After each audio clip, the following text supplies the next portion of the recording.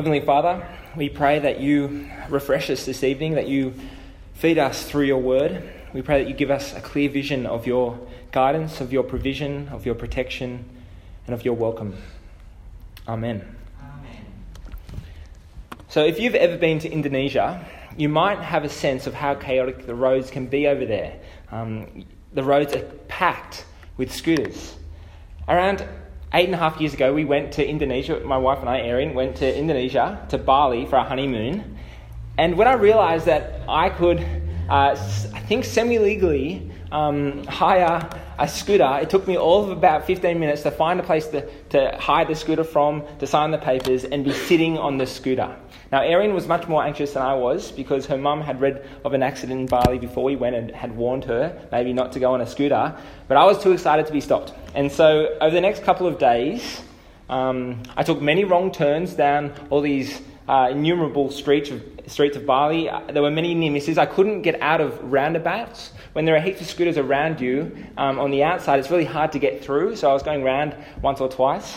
And there was once when I turned down what seemed to be like a highway with trucks and buses, and it was much too much for a guy on a sort of rickety scooter.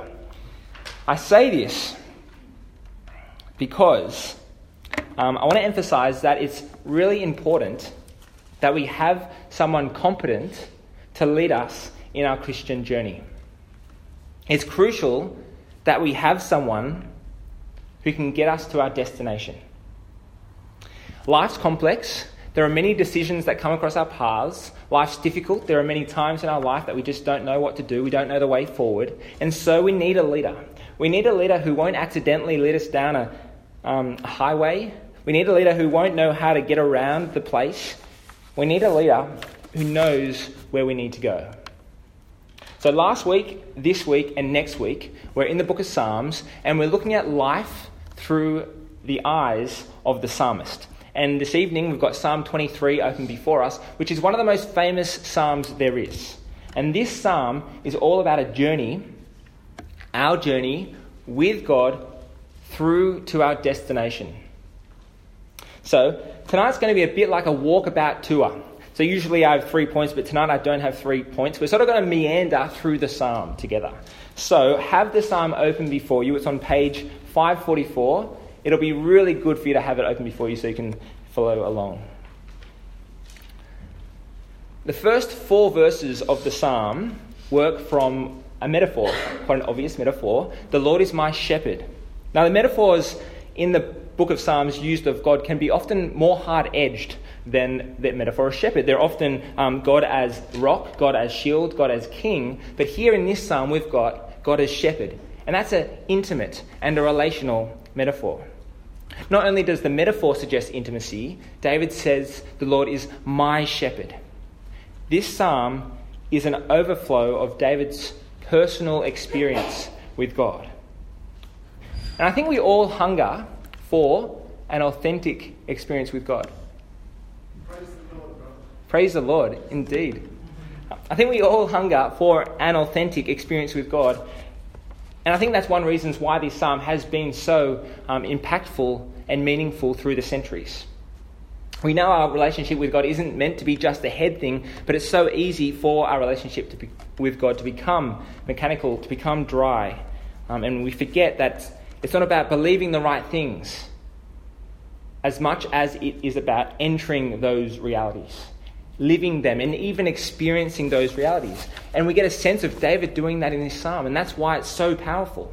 And so this evening, I'd love for you to let the intimacy of this psalm, David and his God, our God, to refresh your vision, to refresh your relationship with God, so that you see God in the same way David sees his God, as the God who cares for him, the God who guides him, the God who leads him to his destination. So David starts, the Lord is my shepherd. But what does it mean for God to be a shepherd? Well, first, a good shepherd makes sure the sheep have good food to eat. So look with me, verse 2. He makes me lie down in green pastures. Such a nice little vision. So heartwarming. It's to say that the shepherd searches out for the green pastures as opposed to the arid, sparsely vegetated land that is much of what Palestine is. This is a picture of Palestine. A lot of Palestine, ancient and modern, is like this. But the Good Shepherd manages to find land, green grass, and that takes a lot of effort. He finds land like this. Why does the shepherd try so hard to find this lush green grass? It's because he doesn't want the sheep just to eat. He wants them to eat well. The average shepherd, the hired hand of John 10, he mightn't care so much about the sheep, but this shepherd does. He has our best interests at heart. But not only does the shepherd want the sheep to eat well, he wants them to drink well too. The shepherd leads me beside still, quiet waters. So food was difficult to come by in ancient Palestine, but water more so. Settled existence in Palestine required quite some ingenuity. There's not much water in Palestine, and so often rivers had to be diverted, springs had to be helped in their flow, cisterns and wells were dug to retain the waters from the wetter months. It was hard to come across water in Palestine, and even harder to find water safe for the sheep to drink, because a lot of the water in Palestine is a result of flash flooding, and so they're turbulent waters, much like this. Flash floods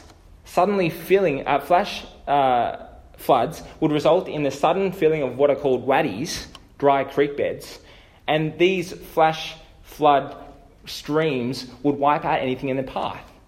And so just imagine for a moment you're a sheep and you're looking for water to drink.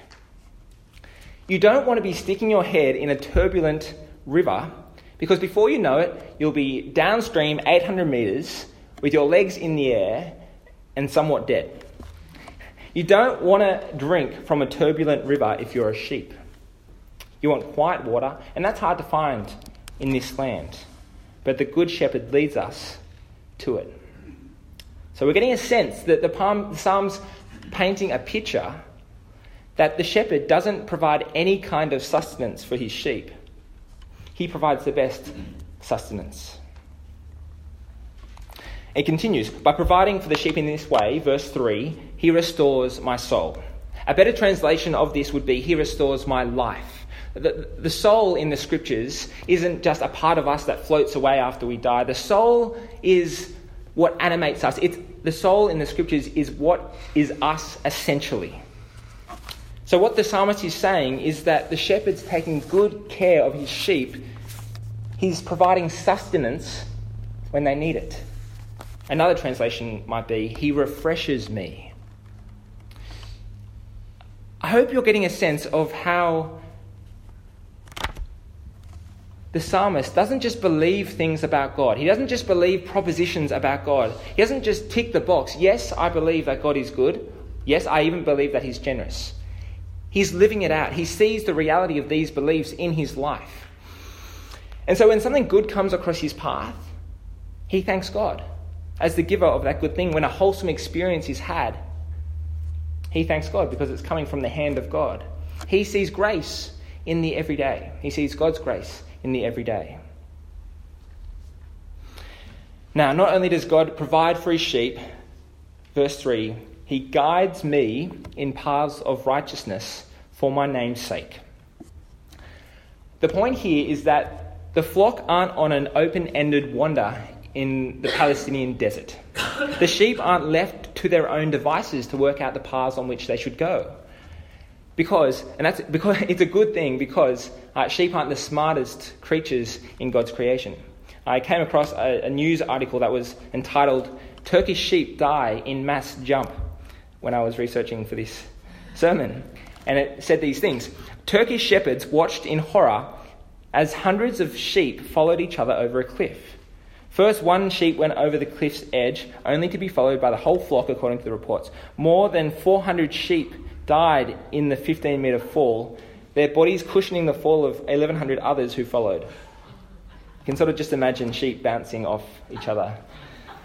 Sheep follow sheep, but thankfully the paths aren't set out by the sheep themselves. The path is set, the right path is set by the shepherd. God, as the Good Shepherd, isn't like the Turkish shepherds who were having breakfast as their sheep were roaming on land near cliffs. Our shepherd is attentive. He makes sure our feet remain on the right kind of paths. And that's what it means when the psalmist says paths of righteousness. We tend to think of the word righteousness as being quite a religious-y word, but here it just means the right paths. There are good places for sheep to go, there are bad places for sheep to go.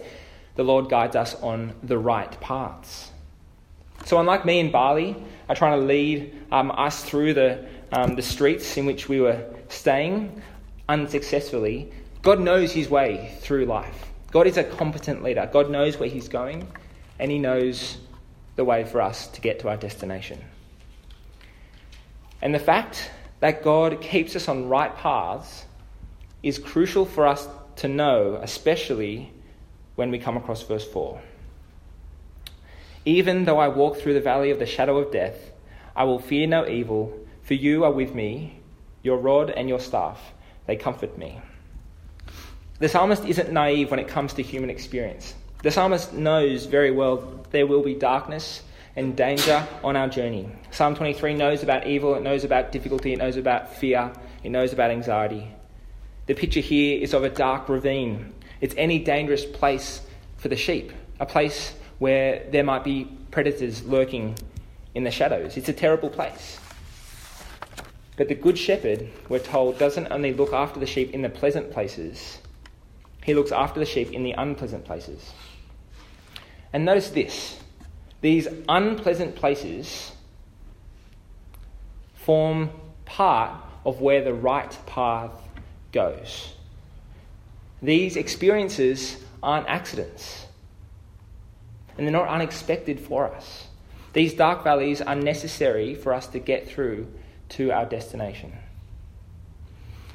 Now that's not only the message of this psalm, that's the message of a lot of the lament psalms, that's a message of the book of Job, that's the message of Jesus.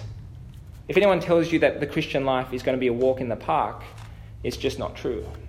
And the psalmist realises that, and he expresses it really powerfully. But there's comfort to be had.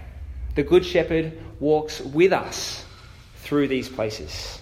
And that's why he says, you are with me, your rod and your staff, they comfort me. The Good Shepherd doesn't send us down this dark valley sort of pointing ahead, just go through there, and whilst you go through there, he'll get a drink and meet us on the other side. The Good Shepherd walks through us in this valley, and he has a rod. That's a weak translation. When we think of rod, we think of a fishing rod, which is quite thin and light. But shepherds had a thick, sturdy piece of wood with a cudgel, a metal piece on the end, to protect the sheep from the predators, from the lions or the wolves that might attack. And not only a rod, the shepherd would have a staff, which was a thinner, longer piece of wood, which would keep the sheep in line as they went through the valley. You are with me, your rod and staff, they comfort me. And as it says at the end of verse 3, the Good Shepherd is committed to us. He's bound himself by name to us. He guides me on right paths for his name's sake. The shepherd's reputation as a shepherd is bound up with his success in getting us to our destination. He's binding his reputation to us. And finally, you can notice in verse 4, something changes. The psalmist stops referring to the shepherd as he and moves to referring to him as you. It moves from third person to second person. The intimacy of the psalm jumps up a level. And many of us know that. Many of us know that in the more difficult times, when we're stripped of our own capacities, when we reach the end of our tether, we cry out to God. And depending on him more, our relationship with God deepens. It's no longer me and him, it's me and you. At around midnight in 2004, Frank James woke to a phone call. His younger brother was trapped in a snow cave in the US. Emergency services couldn't access the cave because of a blizzard. Frank's brother, Kelly, never made it out of that cave. Frank writes these words: Though I am a preacher and a professor of historical theology, I have found it agonizingly difficult to come to terms with my brother's death. The truth of the matter is that losing a loved one hurts down to the deepest part of my soul. He goes on. I'm still trying to make sense of Kelly's death. I don't know why God did not rescue Kelly from the cold grip of the mountain. What I do know is that my relationship with God has entered another dimension, one more mystifying and more honest. There is disappointment, sadness, and confusion, but oddly there's no retreat from God. Instead, I find myself drawn to God. He goes on, in Psalm 13, David calls out, "How long, O Lord, will you forget me forever? How long will you hide your face from me?" And a few verses later, the same distress David declares, "But I trust in your unfailing love." And finally, it seems paradoxical that David would trust the God who hides himself when David needs him most. But as I have meditated on David's Psalms, I sense he had a different kind of relationship with God. One not so many Christians understand. It is more mysterious than I had been led to believe. It is a relationship where simplistic spiritual formulas and religious cliches have no place. Frank was drawn to God even in the valley of the darkness, the shadow of death. His relationship with God entered another dimension. But back to the psalm. In the psalm, in verse 5 and 6, we finally have reached our destination. And thankfully, David changes metaphors. We all know that the metaphor, the destination for a sheep is lamb chops. And that's not our destination. And so thankfully, the metaphor changes from God being a shepherd to God being a generous host. In verse 5, "You prepare a table before me in the presence of my enemies. You anoint my head with oil. My cup overflows." So notice how warm the welcome is. You can almost smell the food that's been prepared. The table's spread. It's ready to be eaten. Your head's anointed with oil. And oil was usually just left for the kings and the priests, the sort of the high-ranking officials of the state. But here, you're the guest, and you've been anointed with oil. And even though you might be despised outside, in the presence of enemies, the house of God is a safe place. You're honoured, you're welcomed, and you enjoy extravagant hospitality. Now, we're familiar with cartoons that portray heaven as being in the clouds and with pearly gates. And the pearly gates are always closed, and there's St. Peter at the gates with a clipboard, and the whole thing is assumed that you will reach the pearly gates that are closed and be quizzed by St. Peter. Will you pass the quiz is the question to get in. But that isn't the picture of Psalm 23, not at all. Psalm 23 goes more like this.